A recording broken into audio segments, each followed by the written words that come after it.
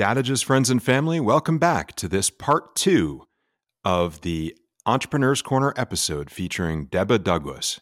If you missed part 1, please hit pause, go back, check it out, and rejoin us when you're done. If you recall, we wrapped up part 1 with a cliffhanger where I was about to share 2 pieces of crazy advice with Deba for running her business. Stick around and you'll hear them now.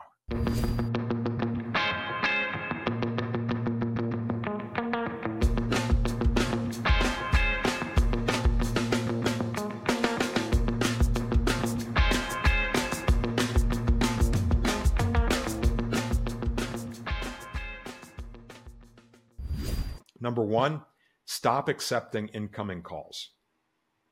Shut up.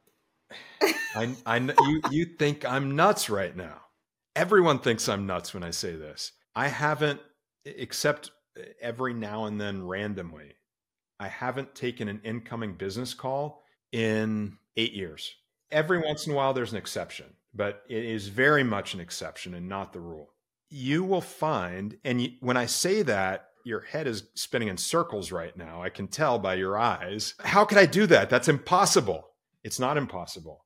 If you break it down, you can actually provide a greater level of accommodation and courtesy to the people that you're working with by empowering one of your administrators to run your schedule for you, make one of those people give them ownership of your time and say, this is my time. I'm going to keep my calendar completely accurate, completely up to date. I mean, I go so far as every one of my workouts for the week is on my calendar before that week begins.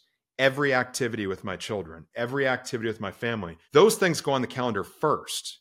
And then the business time gets scheduled in around that. But I empower my administrator to make it seem like she is accommodating the schedule of the person that I'm trying to talk to, rather than making it seem like that she is working around my schedule.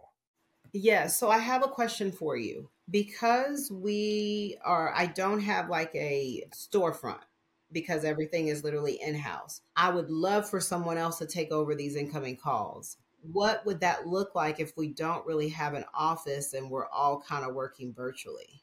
Yeah, a very good question. I'm sure many people in the friends and family are asking this same thing right now because so many businesses have become more and more virtual. My business has been completely virtual for, again, 8 or 10 years, and it does work effectively. It is a shift in mindset and a shift in the way you work with people. What it really comes down to is, what are your communication platforms? What are the entry points that your clients are using to get a hold of you when they need to? So let's talk about that for a moment. Maybe I can give you some more specific guidance.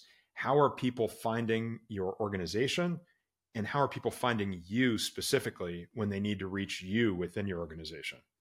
Yeah, so they're finding me on social media platforms or word of mouth, and they can email me or they can send me a message on social media or they call me directly. So let's talk about each of those 3. Let's consider those for now.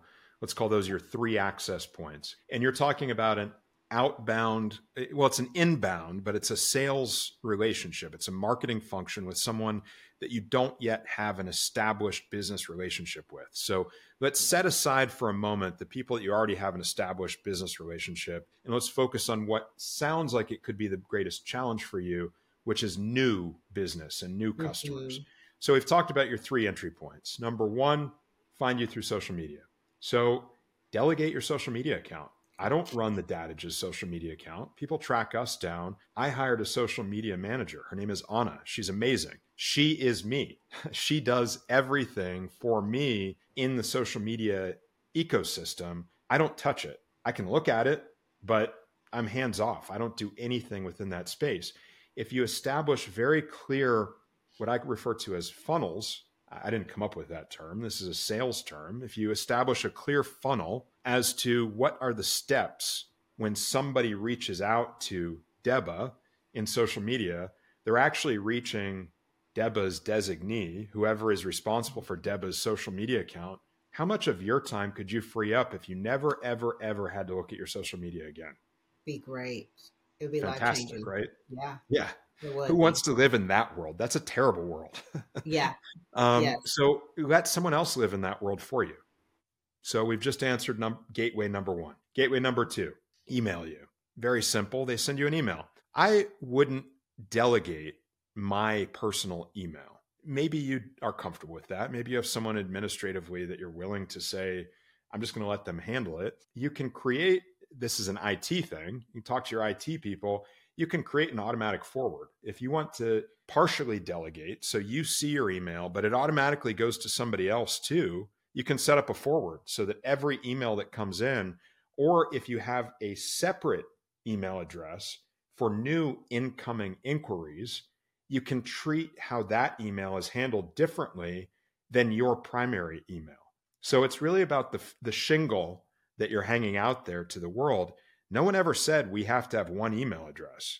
You could have 10 email addresses, all of which are you, but aren't really you. The customer has a feeling that they're emailing you, but they're actually emailing someone you've designated to handle that. And likewise, if the email is coming directly to you and you decide you want to stay in that loop because you want to navigate and direct where that email goes and you want to be the front line, there's nothing wrong with that. Have the email come in. As soon as it comes in, you decide where it goes, but you delegate. There's the magic word again. Delegate handling of that response to someone else. Even if you have to be part of the response, you don't spend your time trying to reconnect with that person. Because think about every business call that you have. How much time do you spend on the phone versus how much time are you spending just logistically trying to schedule that call? I'm guessing the ratio is probably like 20, 30%, meaning you're spending 20 or 30% of the productive time you'd actually spend on the phone just trying to coordinate schedules and sending 5 emails back and forth before you ever even get on the phone with that person. Why does Deba need to do that? So don't take that on yourself. Let somebody else handle that.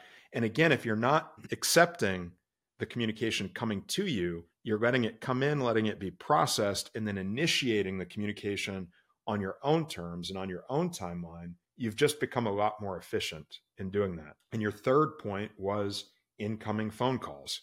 No one has my phone number. I don't have a phone number that is published to the outside world. We don't have a business phone number for my company.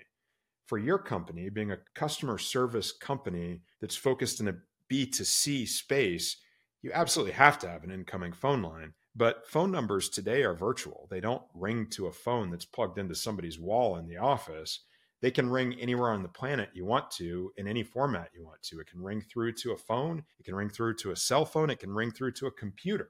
It can go anywhere you want it to go. So explore the technologies that are out there and find the one that streamlines your business the most. I like that. I think it's like you're saying these things and it's so basic, but it's just me taking the time to really dive into, again, releasing some of that ownership and trusting the people to do it. So I have to get to the point where I can trust someone to take that on. And it's about trusting the people, and also it's about trusting the systems and building the systems that can empower you to be able to trust the people because you've put a system around them that has some resiliency and some redundancy so that you're not so dependent on any one person that the system could break if that person doesn't do their job right.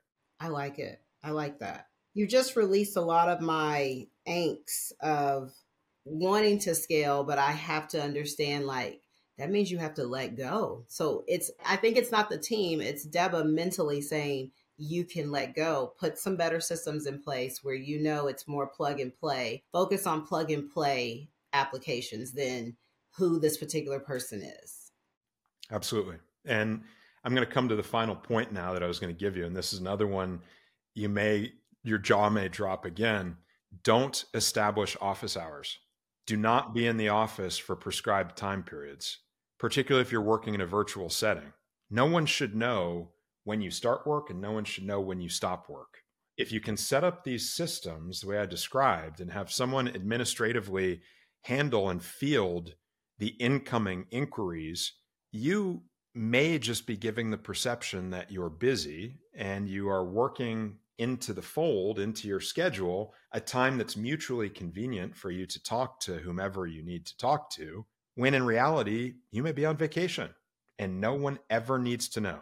Man, this is so powerful. This is like gems that you're like trying to figure out in your head, but to have a platform where you're able to truly talk about it and dive deep into just surface. These are like those 3 a.m. ideas that pop in your head. And then by the time it's 6 a.m., you're getting up, you forget about, okay, let's work on applying these. But I really want to focus for 2024 to really apply more delegation, having more admin support, really working on the connection with me where they don't really have to be talking to me, but they're talking to me.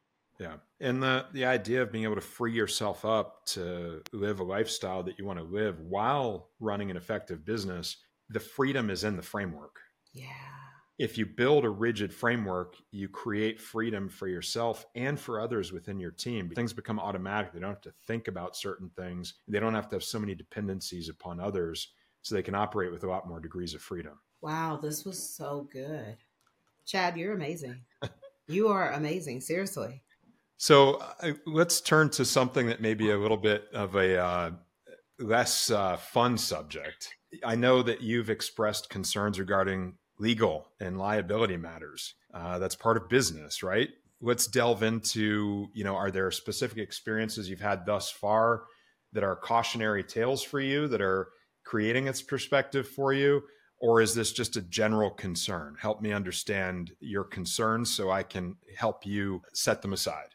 Yes, I think it's a little bit of both. There are things that I worry about and things that have been brought to me because we are working with people that are putting a lot of money into these investments. We are dealing with the market. And yes, I may be able to give you a hold your hand through this entire process, but I can't control the market. I can't control making sure there's a buyer that comes to your property that wants to buy your property. So I'm always worried for what type of legality, what type of wording do I need to have in place? Like right now we have a wording, that as soon as they join the course, there's something that they sign to say that, Deba and our course, we are not held liable for any money that you may spend. We're only here to guide. We also put in place that you don't have to use our contractors. We're not liable for our contractors because these are third-party vendors. But there's still that onus of, I did recommend that contractor. If that contractor doesn't do what they're supposed to do, like how can I maneuver in a way with the legality to protect myself? I just keep thinking, I don't want to be sued and miss like one word or one sentence that I forgot to put into. Yeah, no, these are wise perspectives. And as the late, great Cobain said, just because you're paranoid doesn't mean they're not after you. So it's worth being a little bit paranoid. But let's turn paranoia into something a little bit more productive. Let's just turn it into acknowledgement rather than paranoia. Because one, you aren't really a real estate professional until you've been in a lawsuit. So it's just going to happen. And it's a sign that you've achieved a level of success that you're on the radar screen. The fact that you are susceptible or a target, I guess you could say, for something of that nature means you've arrived. So just accept it as a reality. There's no reason to fear it. It's going to happen. I promise you it will. So you're going to get sued. Accept that as a fact. That doesn't mean you should be inviting it upon yourself. And it doesn't mean you can't be smart about protecting yourself along the way. So first and foremost, I'm going to provide a disclosure that I'm not providing any legal advice. And that's actually my first tip to you. Do not ever provide legal advice, and make sure that you are very clear that you are never providing legal advice. But even in saying that, that's not a safeguard in and of itself. You're still going to create expectations. Expectations are a bitch. When people have unmet expectations, they get frustrated, they get upset, they get angry, they lash out. It's, prepubescent behavior, but it's prepubescent behavior we never get rid of or outgrow as human beings. So you just have to understand and expect the very worst of what human nature dictates, because you're going to encounter it. And particularly in our post-COVID world, where people want to blame somebody else and off-lay accountability onto someone else. I managed to go for the first 23 years of my career with no litigation. In the last 2.5 years, I've been party to 7. The world has changed. It's a fact, and there's no way around it. Liability is a reality, and it is a cost of doing business. Let me try to give you a few quick pointers that can help decrease your risk and take a little bit of the target off of your back. Number one, delegate responsibility, as we talked about earlier, but be very cautious about delegating authority. Don't let anyone else in your organization sign a legal document that can bind you to it, you as an individual or you as an organization. I sign every single contract in our company. I never let somebody else sign it. I sign every change order. I sign every proposal. Anything that can authorize an expenditure, my signature goes on that document. And we've created a standardized set of terms and conditions for every vendor that we work with. And the vendor must sign those terms and conditions before we engage with them, and includes language that says only Chad Hagel can authorize expenses. No one else can. And it has to be in writing. And it has to have a signature so that somebody can't claim, oh, well, Billy Joe Bob from your construction department sent me an email. And in Billy Joe Bob's email, it said, order 3,000 units of blank. And so I'm charging you for 3,000 units of blank. Don't let somebody do that forcibly. Disempower people to be able to do that and forcibly communicate to the outside world that you have disempowered people from being able to do that. We have written into every email that goes out the door, virtually speaking, from our company, a disclaimer at the bottom of the email. And it says, email correspondence shall not be considered binding upon Aventine Development Corporation or its affiliated entities. Email correspondence, 1, should not be taken as official notice to proceed. 2, shall not obligate Aventine to pay for any goods or services provided. And 3, shall not constitute receipt of any invoice or billing statement unless such invoice or statement has been properly submitted in accordance with any agreement between Aventine and the billing party.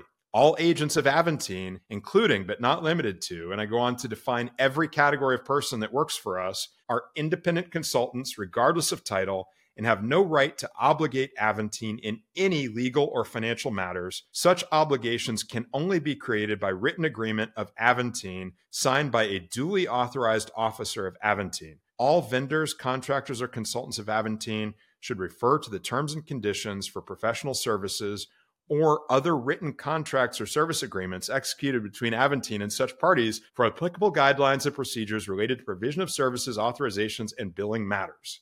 Deep breath. So you can hear in that, and one of the things my father told me is you can read the history of a company by reading one of its contracts. You can hear everywhere we've been screwed along the way by someone saying, but you, but you, but you. We've tried to address every one of those circumstances in a proactive manner rather than just waiting for it to happen and then trying to solve the problem when it happens. Because every one of those things that I covered has happened at some point, and I promise it's going to happen to us again. It's probably going to happen to you as well. It's the price of doing business. Your heart's in the right place, but hey, you know, there's people out there that they're as one of my attorneys told me yesterday, because I'm actually squeezing in one more litigation this year, anyone can sue anyone for any reason in this country. It's just going to happen.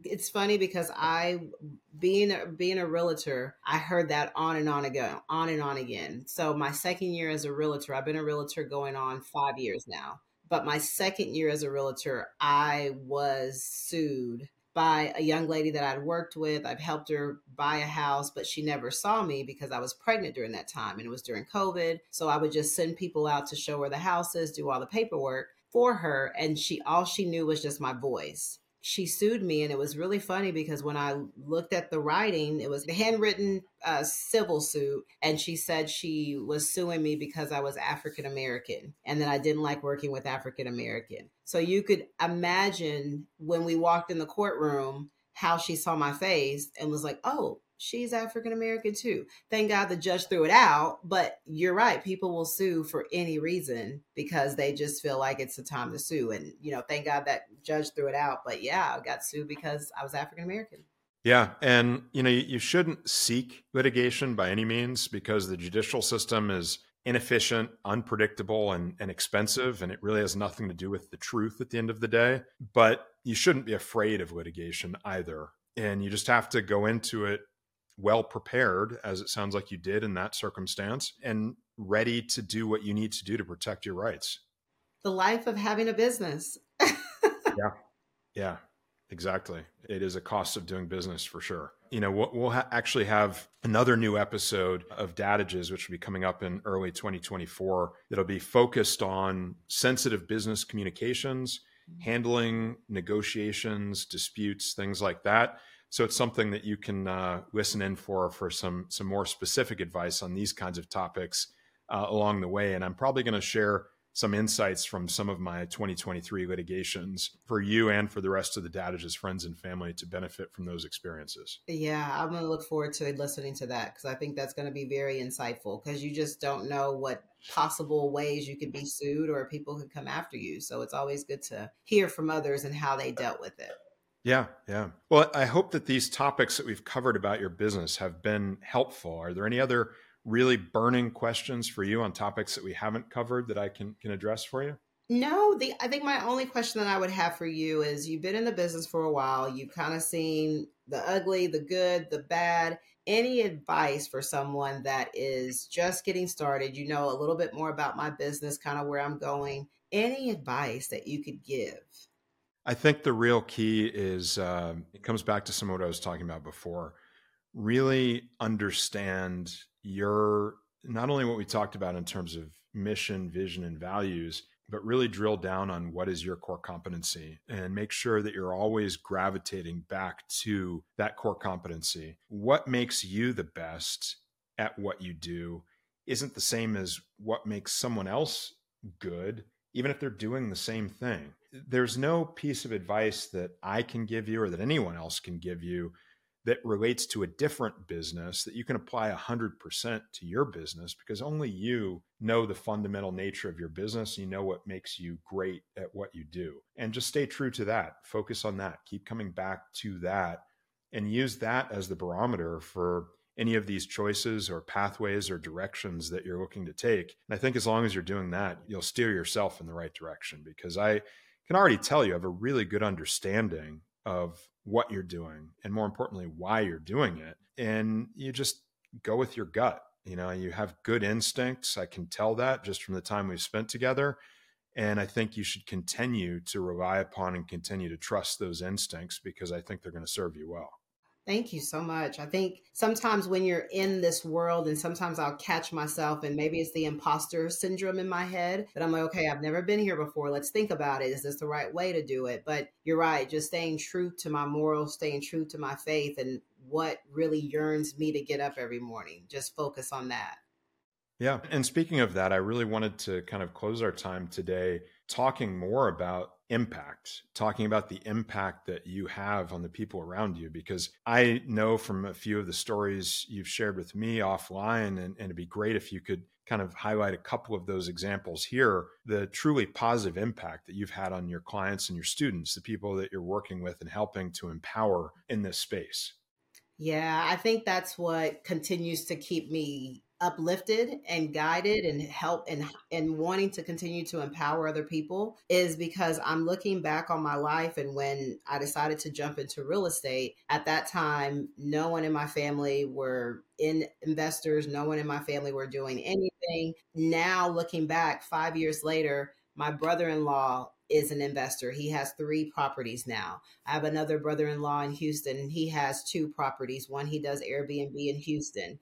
Even my immediate brother, he has 6 properties since joining doing real estate. My sister is now under contract on a property. I have an aunt that's now an investor. Just being able to empower just my little small ecosystem of community is powerful. And now being able to see other mentees that have trusted me along the process that can see it, and empowers them to realize that, oh my gosh, I can do this too. I can become an investor. And most of these people have regular jobs, W-2 workers that never thought this was even possible, never thought that this was even something that they could do. They got used to the institutional system of working and waiting to retire, but they decided to trust me and guide them through. And now they're thinking life differently. They see life in color and they're more creative.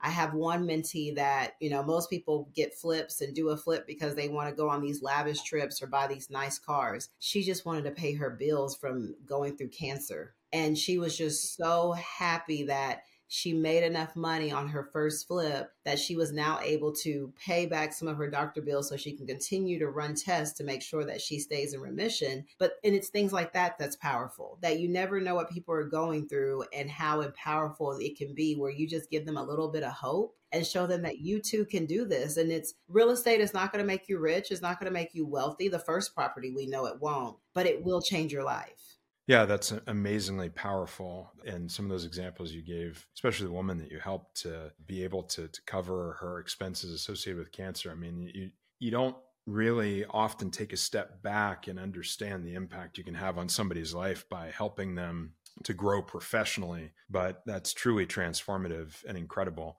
I know that we spoke a little bit ago. You shared one example of bias that exists in the real estate community. I find that it's still an industry that really suffers from a lack of diversity. I think diversity is one of the strongest forces in any organization or community. We're actually going to have a whole series on diversity in February of 24 around Black History Month, and really highlight some of these topics and what they mean across social, professional, and personal environments. You want to share a little bit about your background and coming to the United States from a family with African roots, and also how you've managed, as you described it to me, you find a very wide array of minorities and a broad mix of people who are gravitating toward your system. And I imagine a lot of women as well that you're empowering along the way.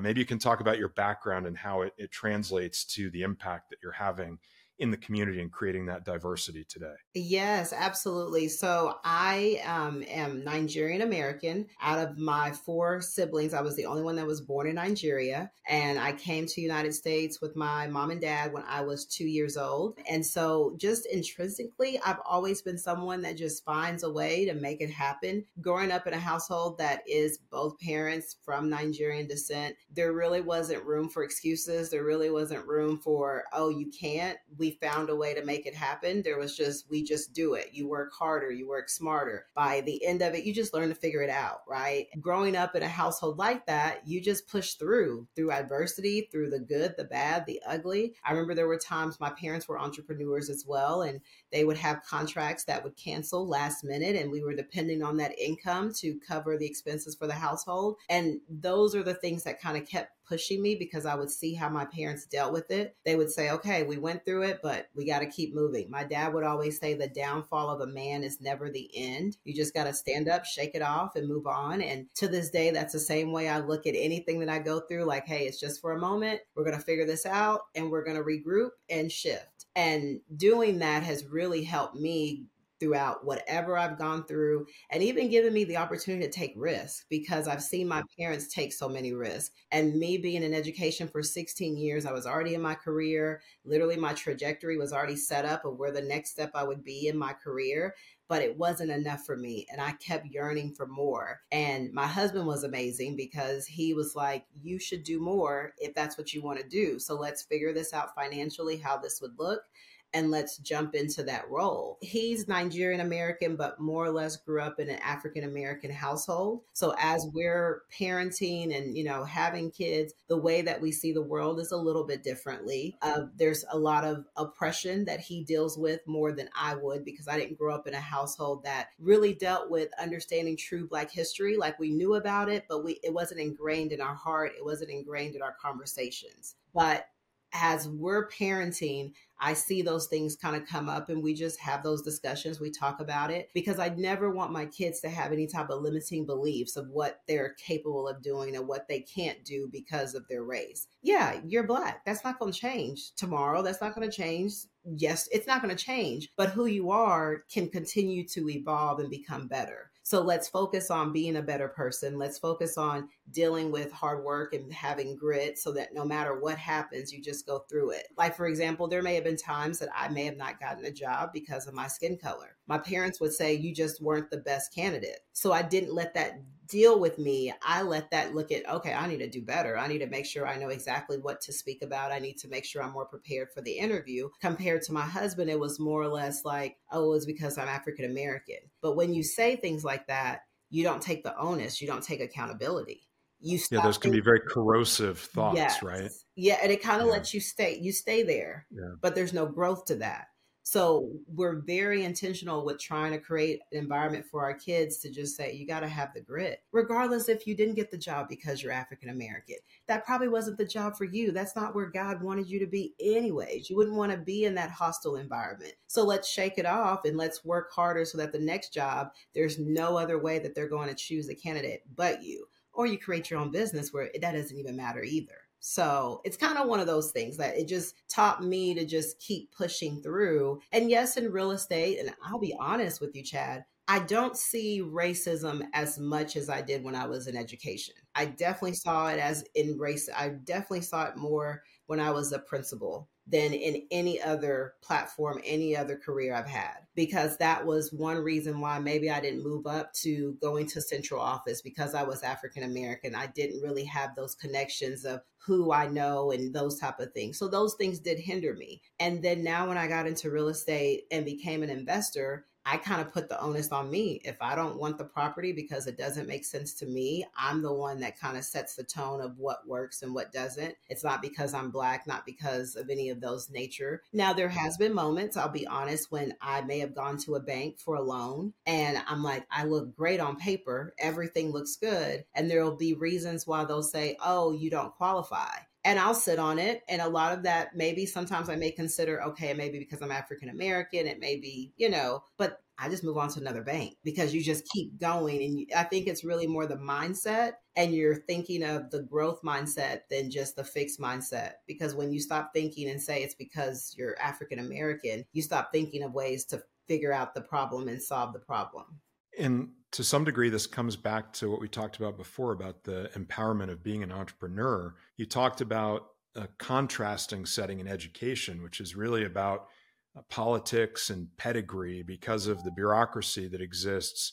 Whereas as an entrepreneur in the real estate profession, it's really about professionalism and performance. And you can control those things. And so I think that it becomes more of a meritocracy than in some of the other politicized environments like you were alluding to. I think, again, you've gravitated to an environment where you can exploit the value of your talents and you acknowledge and recognize those things that might have held you back in other environments, and you're able to sort of set those aside and make them a non-factor with where you found yourself. And it sounds like you've done a very masterful and mindful job of making those choices and pursuing those paths in your life.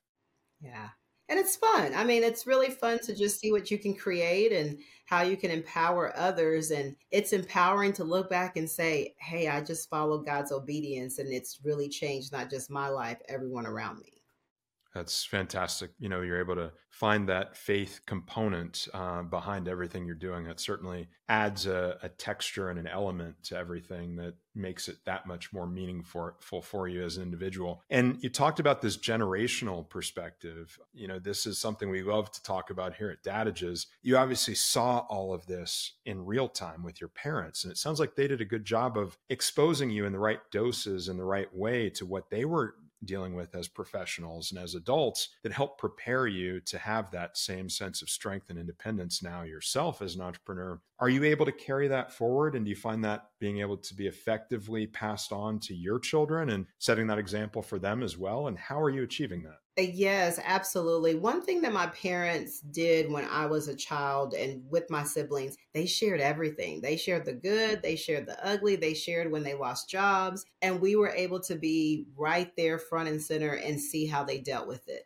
So I try to do that with my kids where, hey, I bought this house, it's not moving. I don't know what mommy's going to do, but we're just going to figure it out. And they're able to see how I deal and cope, because I think being an educator, being a principal for sure, I got a chance to see a lot of kids that lacked coping skills, that lacked, okay, when things don't go my way, how am I going to handle those?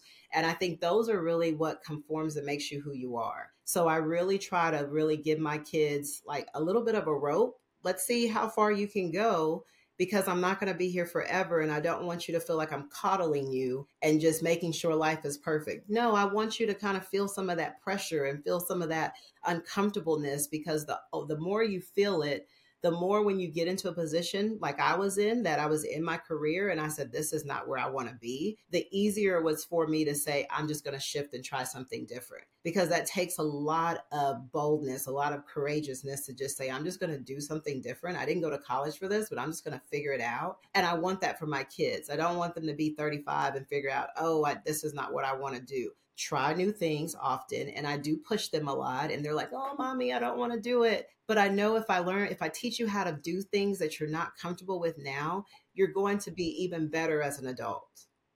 Yeah, helping them to embrace and lean into adversity is so key, and not hiding them from the truth. This reminds me of our recent interview with Jesse Kanzer, who was writing about the war in Ukraine and Vladimir Zelensky, and talking about her children and not hiding them from the realities of the war, because that's something that's happening and it's very personal to her, being of Ukrainian descent and having ties to Ukraine. It's part of their life and it's part of our reality. Everyone has to contend with those things that are real for them. It doesn't mean that our children need to be exposed to every evil in the world, because thank God they won't see every evil in the world during their lifetime. But the ones that are a real part of their real life are the ones that they should really be exposed to. And it sounds like you're doing a great job of that. And I think that it's great advice and perspective for the rest of the friends and family. It's fun. I'm happy now I have more time with them, because when I was a principal, I was always gone, and now I can really pour into them.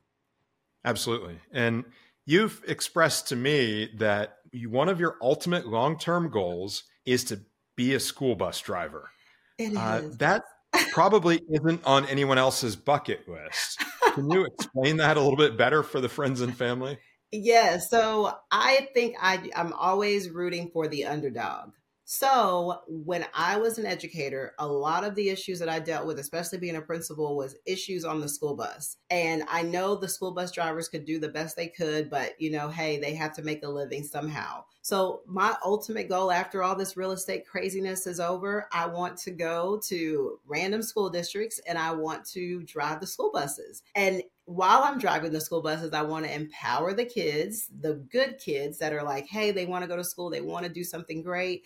I want to empower those kids. And the bullies, I want to check them. I want to tell them, hey, this is not the place. This is not how we're going to do it. And kind of be the person. Not on my bus. It's not happening. And I feel like eventually I probably would get fired, because I'm going to literally stand up for the bulls, stand up to these bullies, but I'm ready for it. And I'll just go to another school district after that and just keep going, because I feel like when we are in these jobs that we really don't like, and we really feel like, hey, we just have to make a living, sometimes we overlook our values. Sometimes we overlook our integrity. And I just want to be one of those people that say, no, we're not standing for that. Right is right and wrong is wrong. And I just want to kind of be the person that takes care of the underdogs and those great kids on the bus. I love that. And I love it because it's so much an allegory for life. But for you, this is not an allegory. You are literally talking about going and driving the bus. And as you shared with me, intervening early, rooting for the underdogs, stopping the bullies, the superhero of bus route 123. Yeah. So funny. But yeah, I really want to do that. Crazy. Well, Deba, aim high, and we'll be rooting for you in your quest to become a school bus driver. Today has been a lot of fun. I hope that you've gotten value and meaning out of the time we've spent together, and that it is helpful in growing your business. For those of our neighbors here in North Texas who may want to connect with you, either in your realty business, they're looking for someone to help them with their own home, or who want to learn more about the business, how can people connect with Deba? Yes, you can connect with me on all social media platforms. I'm on LinkedIn. I'm on Facebook. I'm on Instagram. LinkedIn and Facebook is Deba Douglas. Instagram is Deba Flips Texas. You can reach out to me there. And I literally am the one that's going to be the one responding until I figure out this whole delegation world. But I would love to help anyone in the North Texas area with any real estate needs, or even if you just want to consult about what your next step would be. I would love to be helpful and help you. Well, and as everyone can tell by listening to you, you've got a lot of wisdom, a lot of experience, and a really good heart in terms of wanting to help people and empower them in growing their own businesses and pursuing their goals. So I certainly hope people will take advantage of that, reach out to you and connect. And to wrap up today, as you know, one of the things that we try to embrace here at Dadages is to preserve the legacy of the bad dad joke. And I did a little bit of homework on my own and found a great joke that fits very well with where we ended our discussion today. And it's all about being a bus driver. So, Deba, do you know what the very worst thing is about being a bus driver? I don't. It's everyone talking behind your back. That's a good one. That is a good Yeah. one.